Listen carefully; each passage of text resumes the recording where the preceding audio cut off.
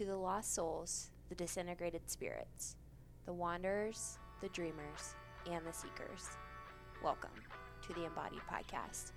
I'm your host, Dr. Danielle McGinnis. Our work in this podcast will be to foster healing, transformation, self-expression, creativity, and the development of consciousness. So with our intentions grounded firmly, let's settle in and do some integration work.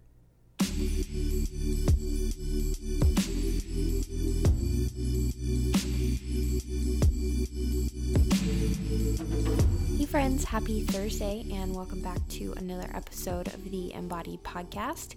If you guys are loving what you're hearing on the show, I would really appreciate it if you slid over to iTunes, dropped a 5-star rating, a written review, or just let me know what you're loving about the show. Those ratings and reviews help get the show into more ears and more souls across the world, and our mission here is to create a community in which we can really explore and have a conversation and a dialogue about the depths, about soul, about what it actually means to be here at this moment in history, and to, as well as what really makes you feel alive and makes your soul sing. Before I dive into today's podcast, just a little housekeeping that there are about 4 days left to enroll in my January cohort of my signature group program, Born to Heal.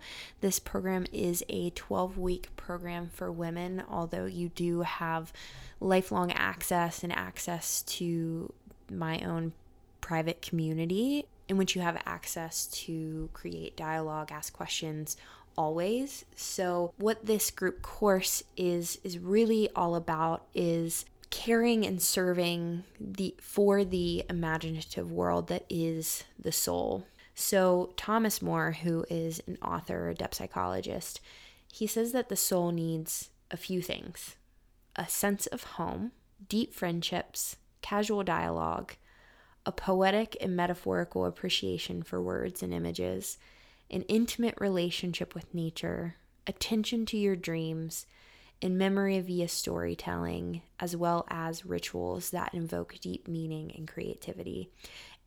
It is my intention to honor all of those non-negotiables of what it means to live in a way that is inclusive of the deep stirrings of the soul. So the course starts this Monday, January 10th, 2022. So if you are interested in that, you can find more information about the course in the show notes. If you have any questions, if you're kind of on the fence about whether you want to make this investment in yourself, feel free to reach out and ask any questions at all that you have about it. But the course really is a deep dive into these different aspects of the totality of being a human here. So with that being said, today's podcast is related to these musings of the soul that I've been talking about so far. Writing a paper for one of my classes in archetypal psychology, and what I've been wanting to do on the podcast is really to take certain quotes that I hear from authors, from scholars, and really break them down and take the quote and really allow the quote to kind of alchemize in myself, and then communicate, perhaps certain reflections, musings, what it meant to me, and that's what we'll call a podcast episode. So in the new Gnosis, so the author quotes a Jungian scholar, David Miller, and he says that a journey into hell is a descent into the imaginal, and hence it is actually the ascent of the soul, providing the ego with a perspective from a soulful point of view. Hence, if we can follow the descent and the wandering, we may find ourselves wandering into the deeper complexities of soul that traditionally might be bypassed when we take psychological approaches that aren't inclusive of the soul. So what my intention with this paper that I've written is to recognize these different approaches to medicine and to psychology that we've inherited from ancient times. So One view is the Apollonian view of medicine, which prioritizes the scientific method, objectivity, removal of bias, carries many like single meanings and very kind of straightforward.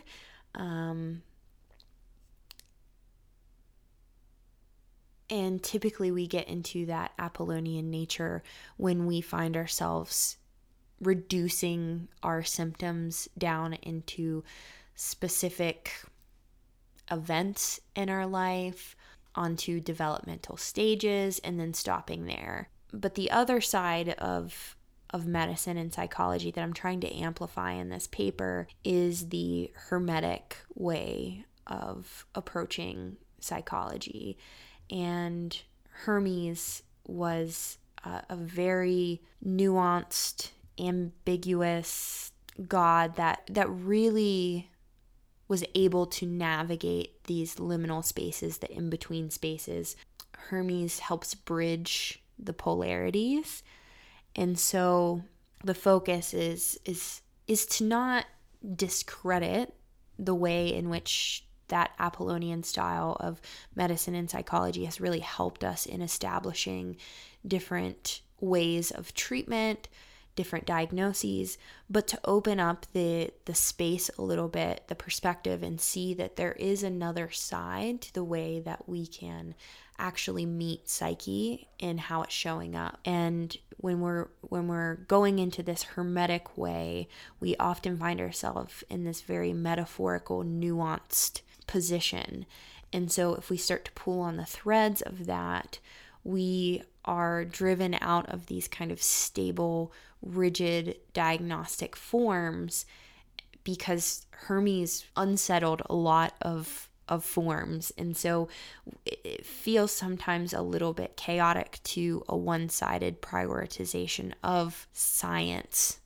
That's not to say that science isn't valid, but there's also a validity that exists in itself with the Hermetic path. And because Hermes can traverse down and in and through this descent that Miller is discussing here, he's saying a journey into hell, a descent into the imaginal, is actually an ascent of the soul. And I think what he's saying here is that when we traverse down into these uncharted, mysterious, unknown territories, that's a radical move in a culture that prioritizes the mind and body as separate, prioritizes the up and out perspectives, the perspectives that reduce any type of symptom into a pathology of the physiology. And what we're seeing here is maybe if we go down and in, we start to develop a different side to the ego, the way that we see ourselves, the way that we see the world, the way that we see psyche through the ego starts to become a little bit more inclusive of the imaginal spaces, of the images within, of the gods that are stirring within. And I like to think of the ego with two sides. In certain authors, I think it's Ian McGilchrist, talk about like kind of the right and left hemisphere, the different functions of the right and left hemisphere. So how I see the ego is that it has, on one side, it has a capacity to perform all of these rational, discriminating functions. But on the other side, it also has a capacity to interact with inner parts within ourselves, to bring form to this archetypal energy that shows up in different ways, connect deeply and be stirred by art and by music and by beauty and by all of the different scholars and writers and poets and musicians that have come before us. So that's kind of like the imaginal side to the ego. And what Miller is saying is that when we go down into that unknown, mysterious place, we start to find ourselves in the land of the unconscious, of the unknown, and we need to stop thinking of the unconscious as a noun, right? It's not like it's not a place, it's not a thing, it's not a person. The unconscious is it's another state of being. It's almost like a verb. And so when we go down into these mysterious realms of ourselves, this starts to transform the way that we see into a perspective from a soulful point of view. And what that implies is that we can start to see through these external pathologies and symptoms as just being reduced down to the body, but these are dramas that are unfolding within our psyche.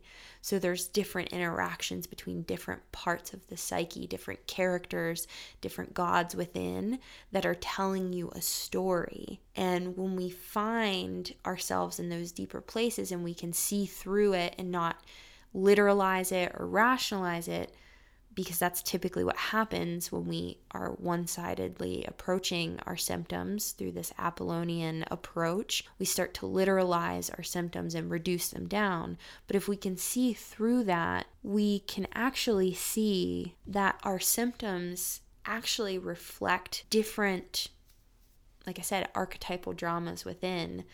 They bring us to go deeper into a type of caring for the soul that traditional psychotherapy, in my opinion, sometimes misses, because it feels as if these symptoms or these quote-unquote problems that we experience every day seem to me to be an invitation that provides the base of what Hillman calls the soul-making process. And so if we can provide this space where we can see through the symptoms and see that our descent in and through the symptom, we start to return to the realm of the metaphorical, and we get into this place where the gods are emerging, and they're emerging as a result of us nurturing that soul-making process.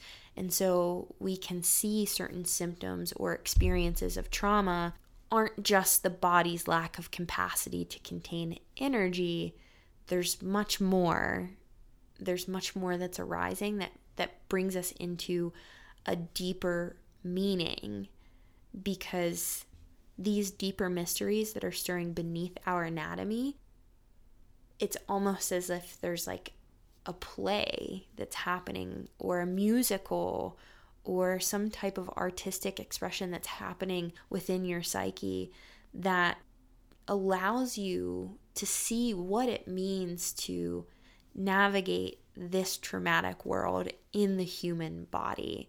And looking simply and only through this Apollonian perspective, we can certainly calculate and we can measure and we can verify all of the body's anatomy and physiology in response to symptoms or to trauma. And we need that lens to get a general orientation of where we're at. But we also have to leave that space to journey upon a deeper quest, and that is the descent into the darkness. There is a necessity of going into those winding spaces and descending into the earth within ourselves. And what this hermetic view that allows us to traverse, to move down and in, it allows us to move between the worlds, the world of the imaginal and the world of the rational. And in that space in between is this immense meaning for what it means to be here.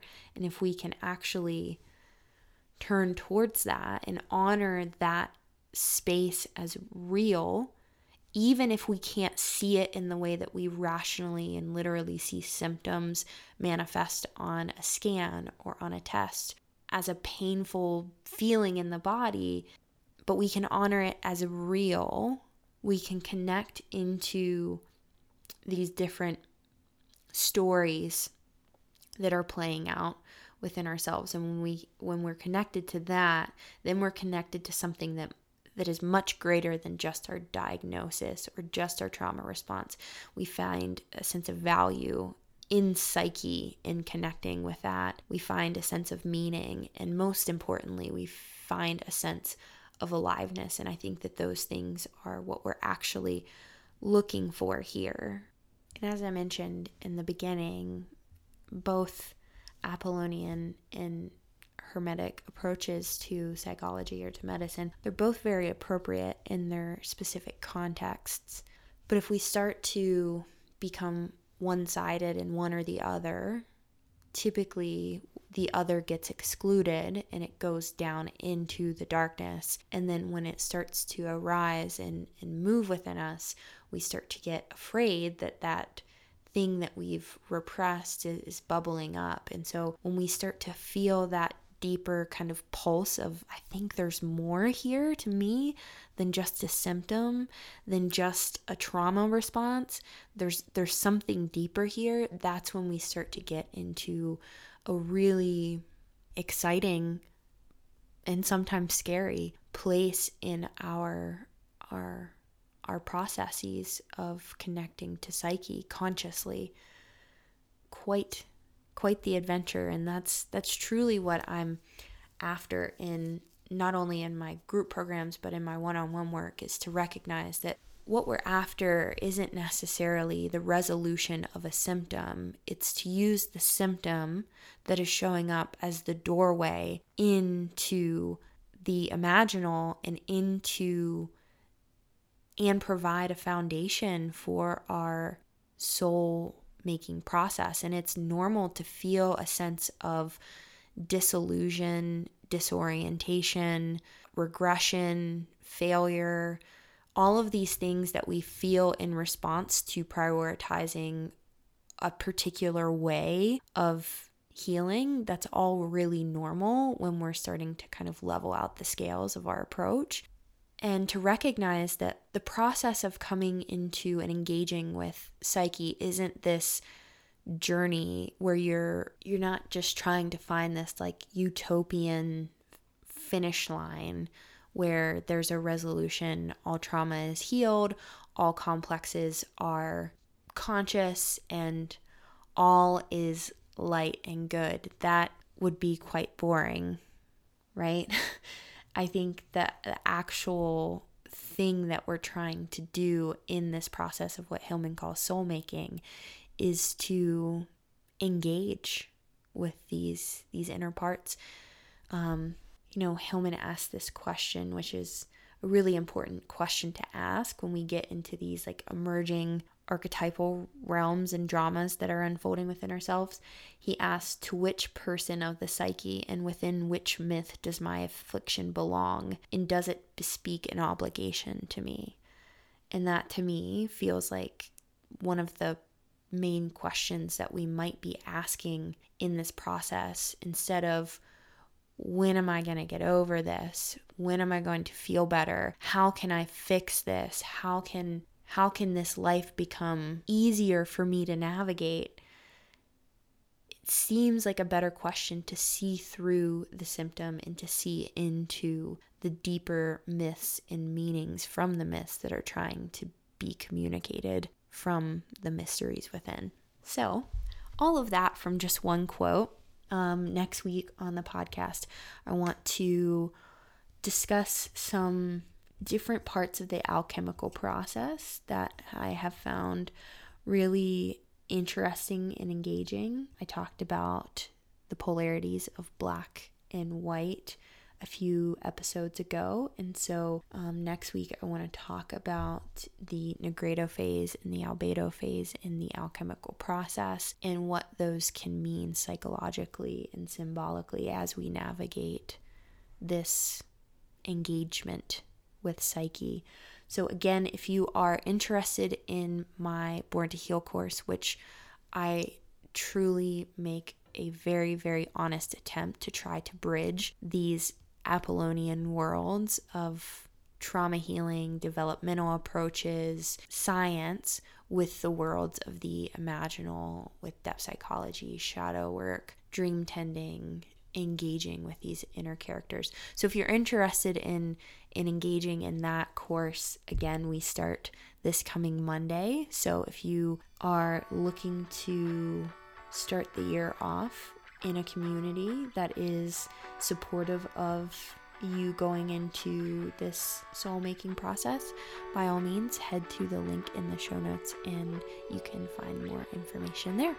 So we will talk on Sunday. Bye, guys.